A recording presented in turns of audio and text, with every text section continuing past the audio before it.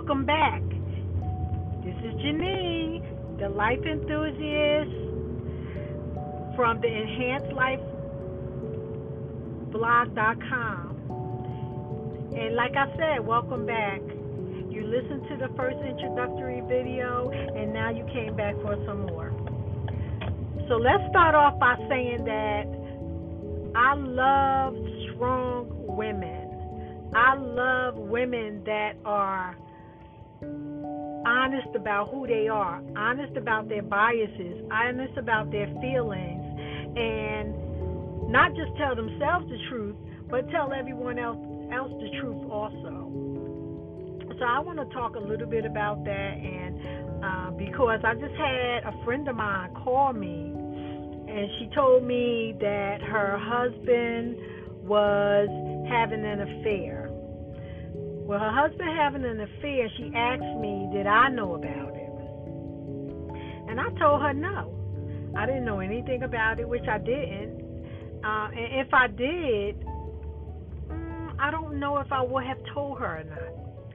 And see, that's one thing about me, is that I try to stay out of other people's relationships when it comes down to stuff like that, or just stay out of their relationship, period.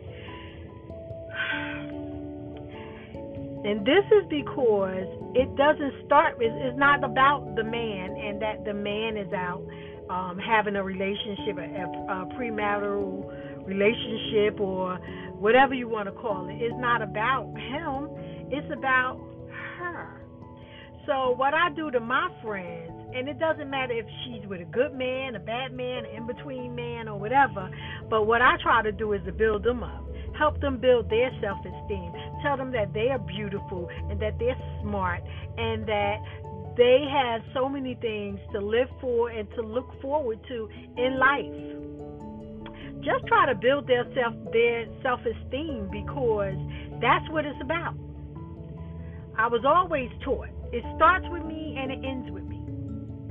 So I can no longer blame anybody else for my happiness. Why? How do you do that? How do you blame somebody for not making you happy? You should have came in happy. You should have came into the relationship happy. And if you went into a relationship not happy, then why? Why would you start a relationship with someone and try to build a family and build your lives together when you can't even get the relationship with yourself right? And I say this because I had to go through the same thing. There was no other way that I was going to be able to tell people in my life anything if I haven't lived it. And I'm just like one of those firm believers that you can't tell me anything unless you walked in my shoes, unless you have some type of empathy for where I've been or where I'm getting ready to go. What could you possibly tell me? Now, I could be wrong. I don't know everything. I could be wrong. But I don't give out information that I have not experienced. If I haven't experienced it, I'm not going to tell you. And not even to say that I had the right answer. Who's to say that I had the right answer or that I knew what the solution was for you? You know, everybody had their own set of individual circumstances and what's going on in their lives. So who am I? But to get back to the subject at hand, she asked me, and she was very distraught. And then I asked her, I said, well, how do you feel now that he's gone? And she said, I love him. I'm going to miss him. We did everything together. We did this, we did that. And I had to listen to really what she was saying. Everything she said, it was we. Never, and it was always about her making him happy. Everything that she said. Like, we used to do this together, and everything that she said, he liked to do that. He liked to do it. And I found out that by talking to her, that she didn't know how to be by herself. And that's a problem. Like I'm an introvert by heart. Guilty as charged. I'm an introvert, and during this pandemic, I did not have a problem with not going outside. And I used to ask some of my friends, why are you sounding so claustrophobic? If somebody could sound claustrophobic, but I'm going to tell you how claustrophobic sounds. Claustrophobic sounds like, I'm so tired of this house. I'm ready to go. Oh my goodness, I got to go somewhere. I got to do this. I got to be around some people. I'm going to a party. Unfortunately, that didn't happen for me. I feel so good. I want COVID gone. It's crazy how many lives was lost. So many people that I know and loved lost their lives. But if we could keep this method or mindset that we have as far as social distancing, I'll be all right. I'll be all right with it. I don't have a problem with it. And everything that I